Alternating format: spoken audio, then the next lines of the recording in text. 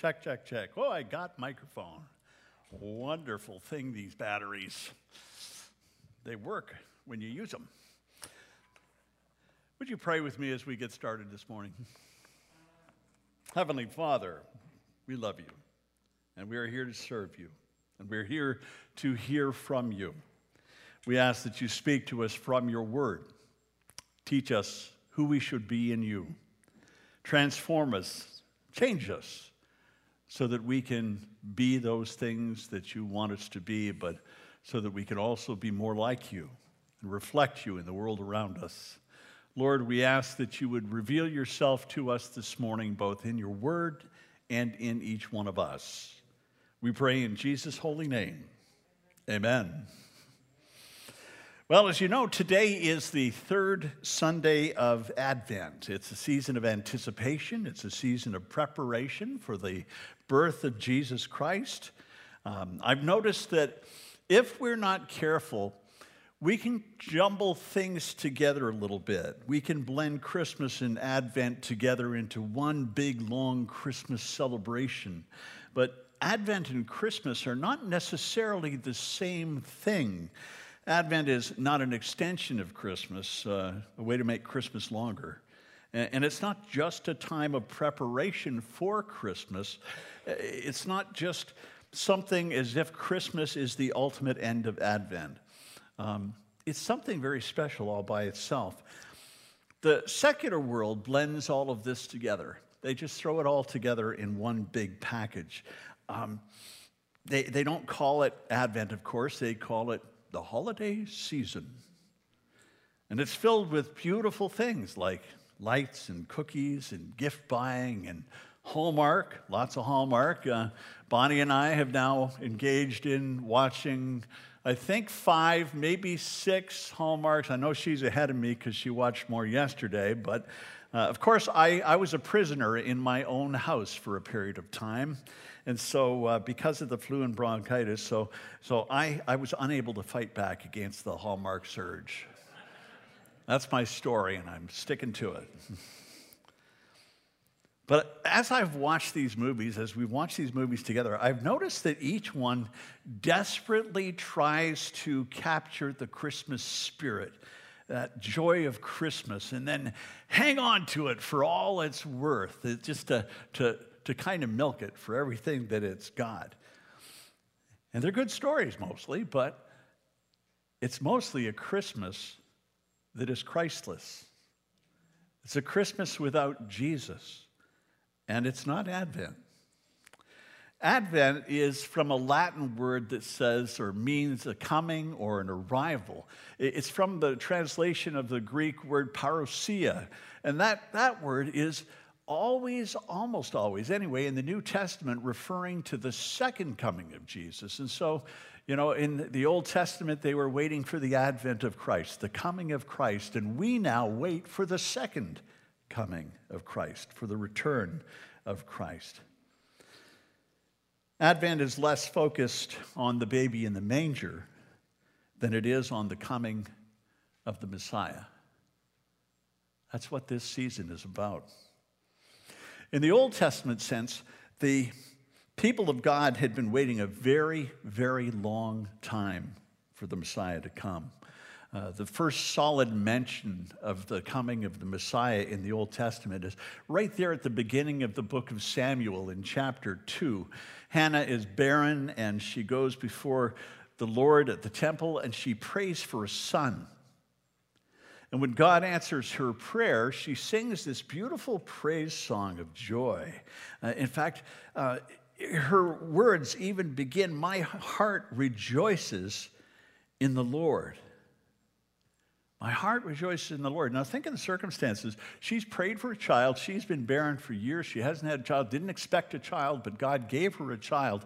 And she promised that if God gave her a child, she would give that child to God. And so here she has this beautiful boy that is born, and she leaves him behind. And she surrenders him to the service of God at the temple as a Nazirite. And here she starts this praise to God. My heart rejoices in the Lord. There is rejoicing at a time that had to be very painful for her at the same time as she let go of her young son. But she found her joy in God in difficult circumstances. Hannah's song is not just a song of praise, but it's also prophecy. It's the first prophecy that mentions the Messiah, the Anointed One. And the prophecy, we know, is estimated to have been written about the year 1100 BC. That's a long time ago. There are others written later, but some of God's people had been waiting 1,100 years for the coming of the Messiah.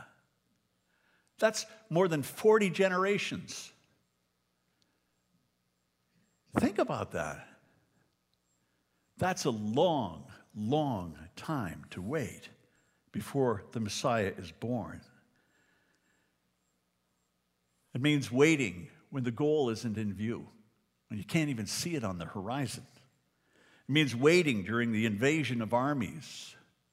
It means waiting during the deliverance, or waiting for deliverance when they got carried off into captivity.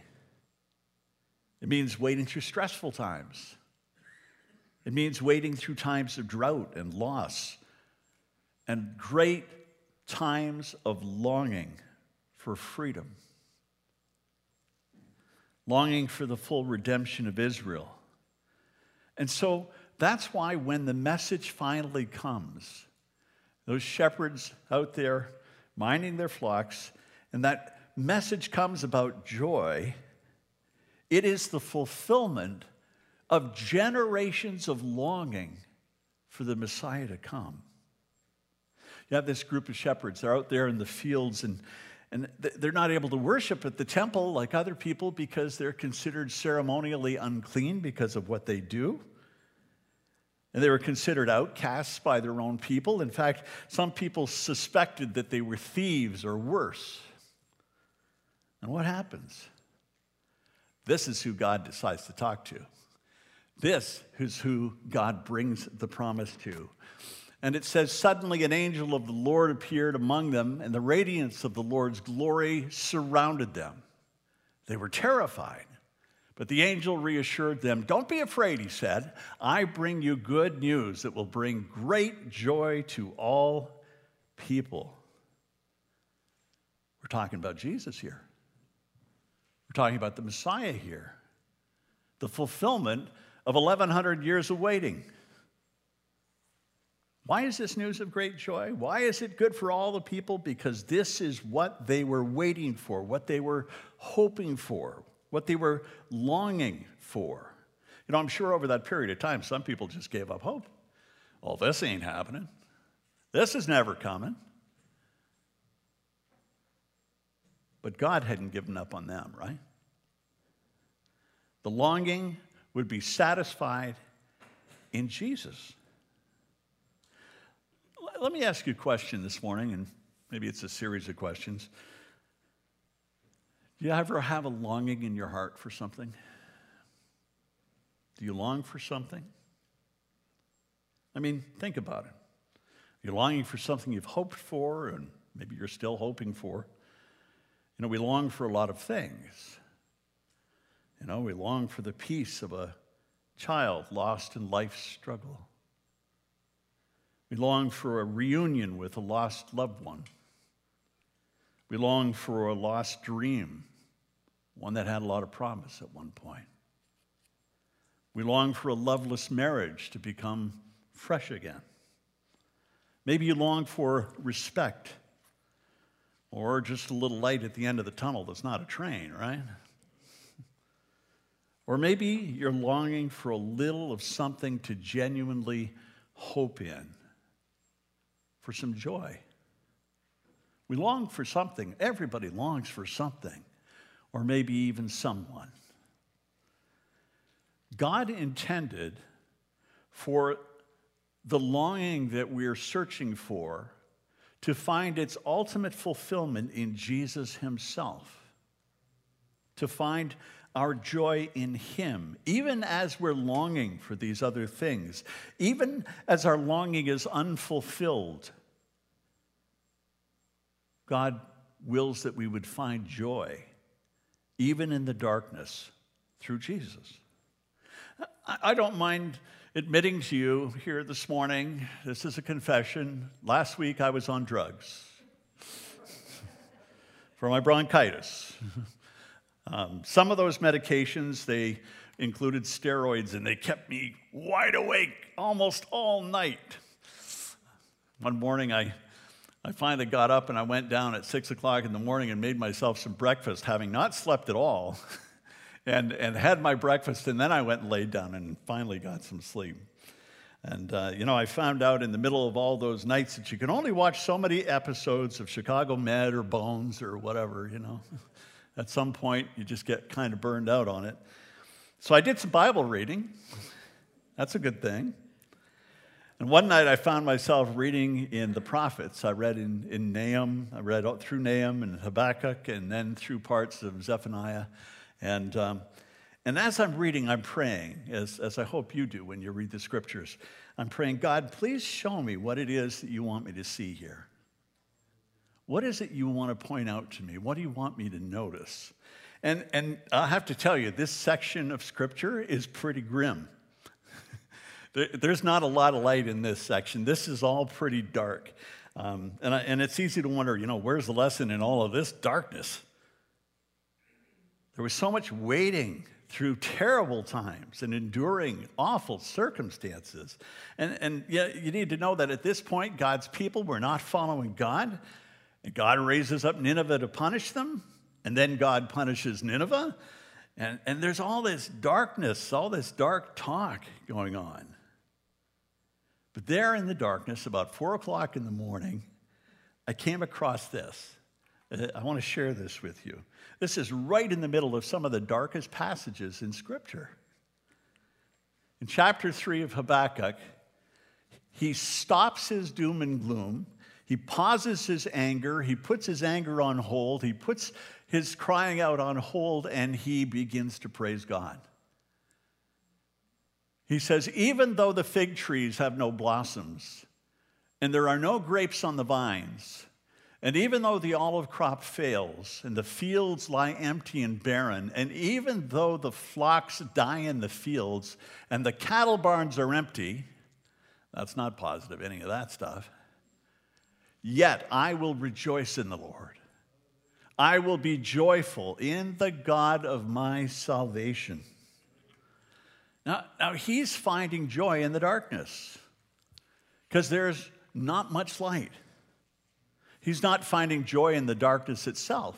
I mean, nobody does that unless you're a masochist, right? You don't find joy in the darkness, but he found joy in the darkness. He began to see a light. He began to see again the light of God, even though everything that was going on around him was awful. And there's still God himself to hope in, and that's a joyful thing. That's worth celebrating. That's worth rejoicing in. We sing this song, and it has the word rejoice. Rejoice is this beautiful word. It's an intentional joy. When we rejoice, we are joying. We're doing it on purpose. We are sharing joy. This isn't the only place I've seen this kind of thing. I mean, in my reading of the scriptures over the years, I've noticed time and time again that there are places of wildly inappropriate joy. I'd like to get that on a t-shirt. You're in a place where there shouldn't be any joy. You're in a place where there should only be darkness. There's a place where you shouldn't be celebrating, and yet there in the middle of the scripture, there's stuff just like this passage where there's a sudden break in the action, a sudden setting aside of the sadness, and joy breaks through. C.S. Lewis talked about that when he talked about the grief that he experienced when he lost his wife to cancer, and being surprised by joy in the middle of the darkness. Our joy is not found in the circumstances of life, because sometimes, frankly, the circumstances really suck. Can I say that and get away with that? No? Okay, I won't say suck again. Okay. But sometimes life is really terrible. But God never changes. He can be trusted always. It's how Job in his suffering can say about God, though he yet slay me, yet I will trust in him. Because God is trustworthy. He is not saying this because Job's having a good time. Hardly. It's because God is trustable.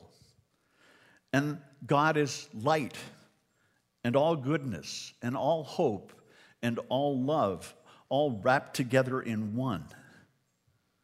And he can trust that God, the God that he knows. Shelley talked last week about your previous experiences and how that lends itself to your future belief. This is true here as well.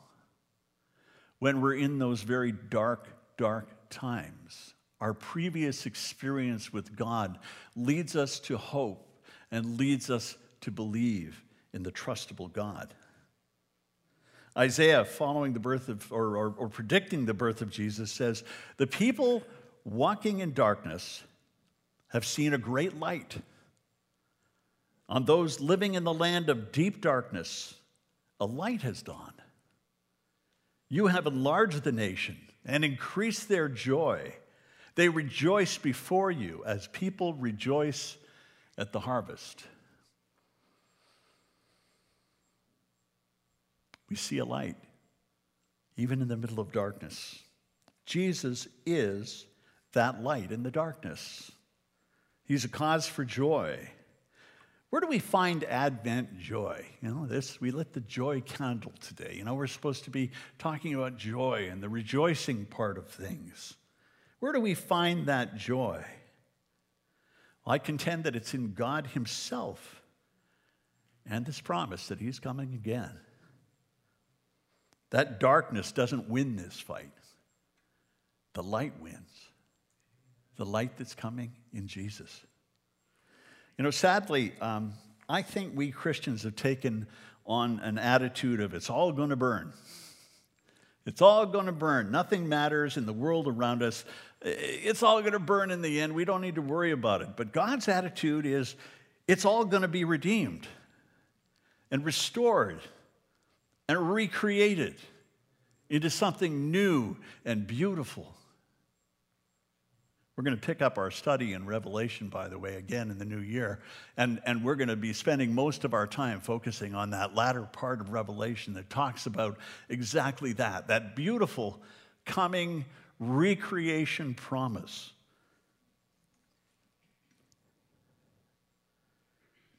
Sometimes we fail to see the joy that's right in front of us.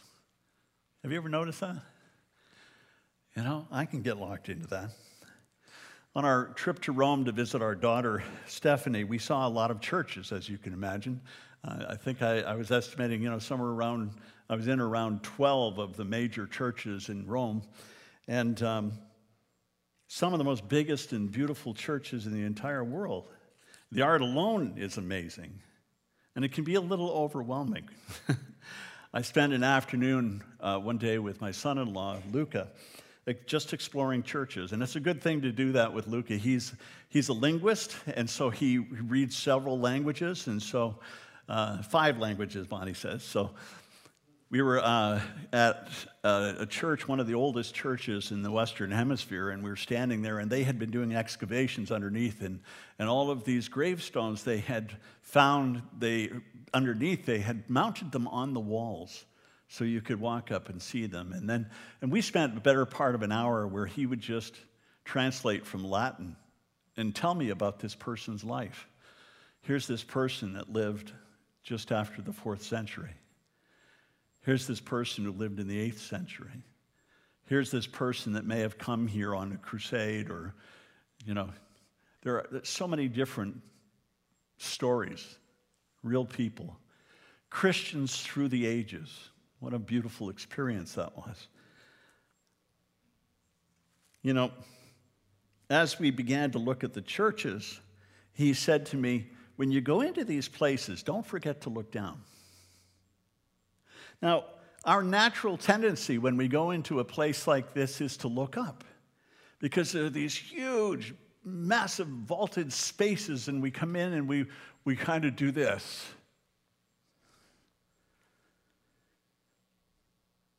Look at all those ancient columns and painted domes, and we look up. But as I began to look down, I began to see some different things. I began to see these beautiful, beautiful floors, inlaid marble, beautiful mosaics, painted crests of kings and popes, whole stories from the Bible, like this one telling the story of Solomon and the decision about what to do with the baby. Laying under the feet, huge brass grills that covered the tombs of saints and popes and martyrs.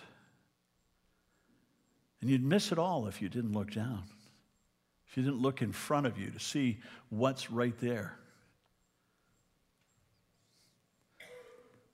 I found it amazing that craftsmen worked sometimes for years and years, better part of their lifetime, to create so many beautiful things that were just going to be walked over and stood on.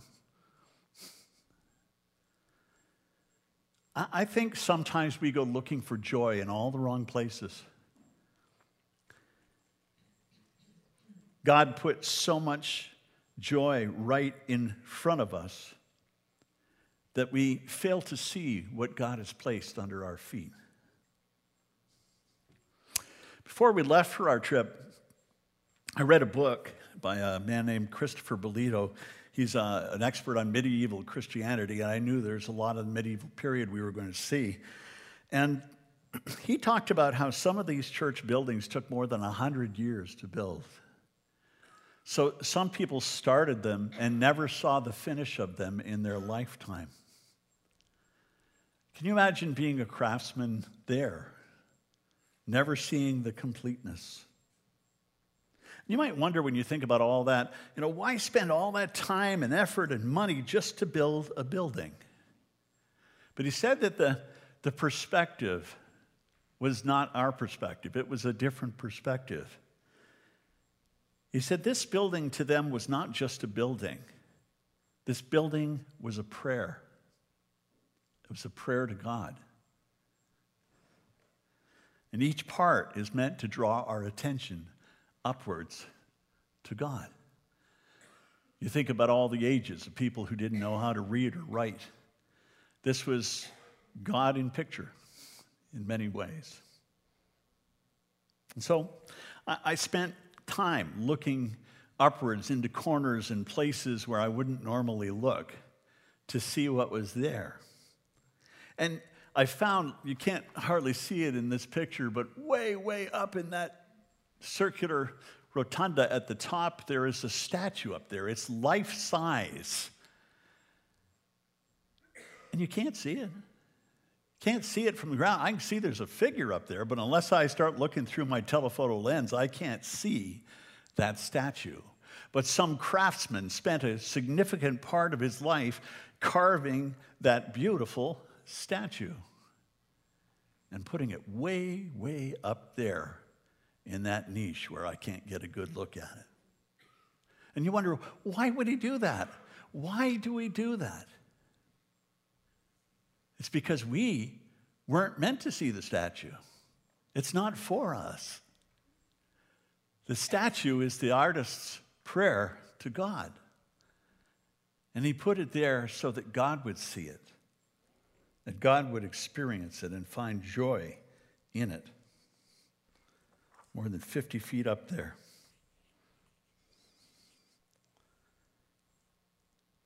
Isn't that what happens when we worship God?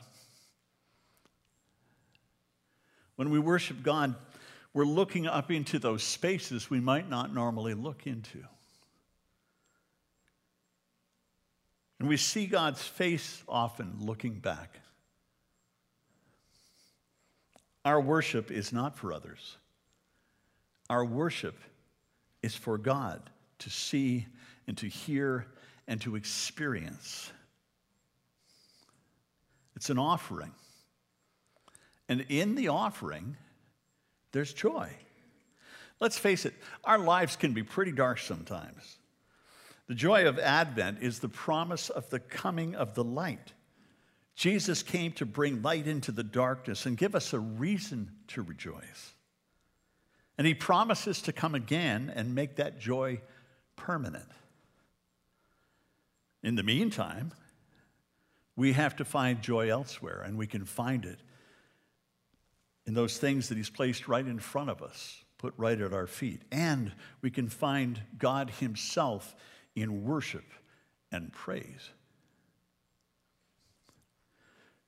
Joy has been involved in the Advent story in every part of it, going back that 1,100 years.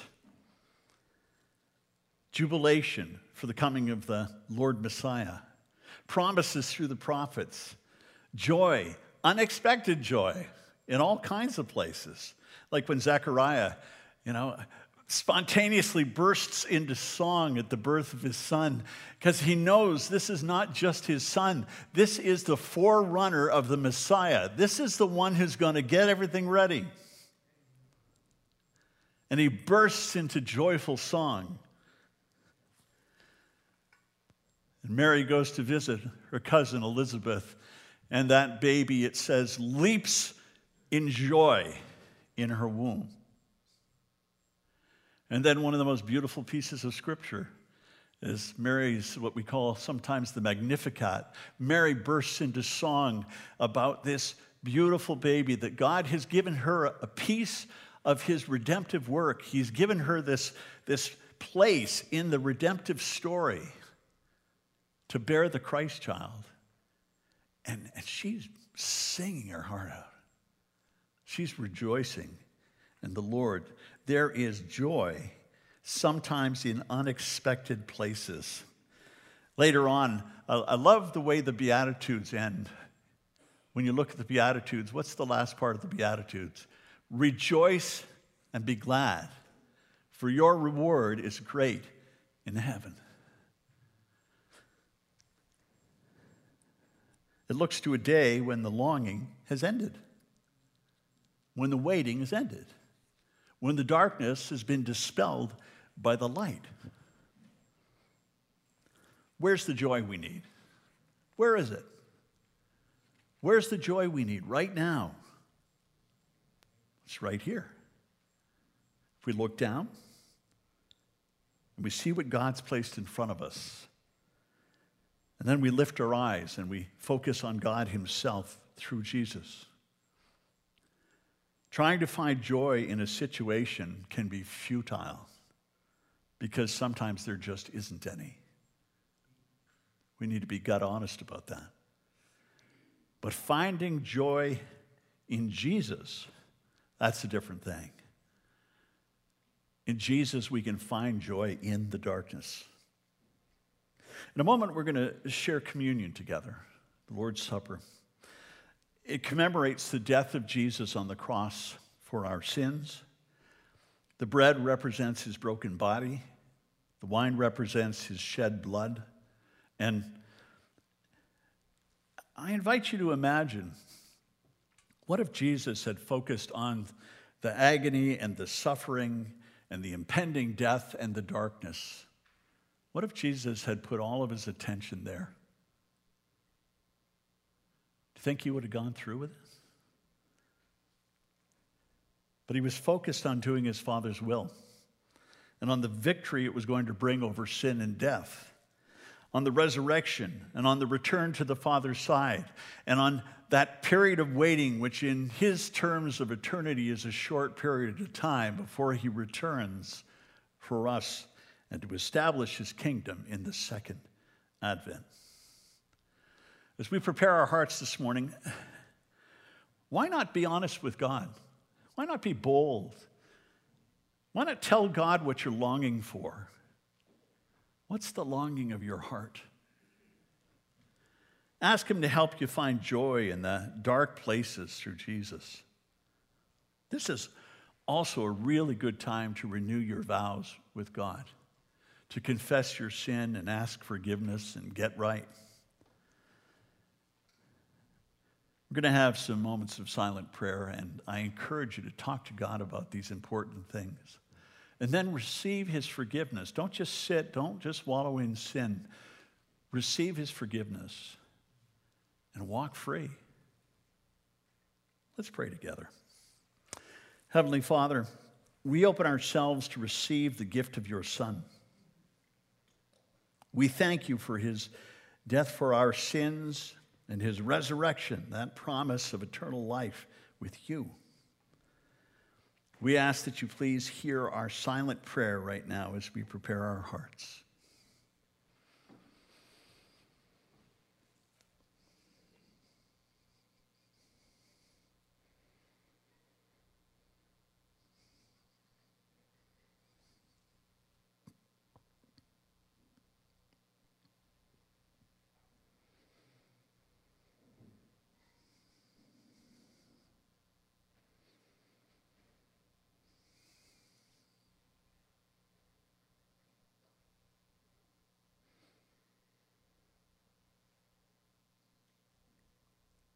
Lord, we thank you for hearing our prayers, and we thank you for your forgiveness. We pledge our lives again to follow you and to live for you. We ask that you would empower us to do so. In Jesus' name, amen.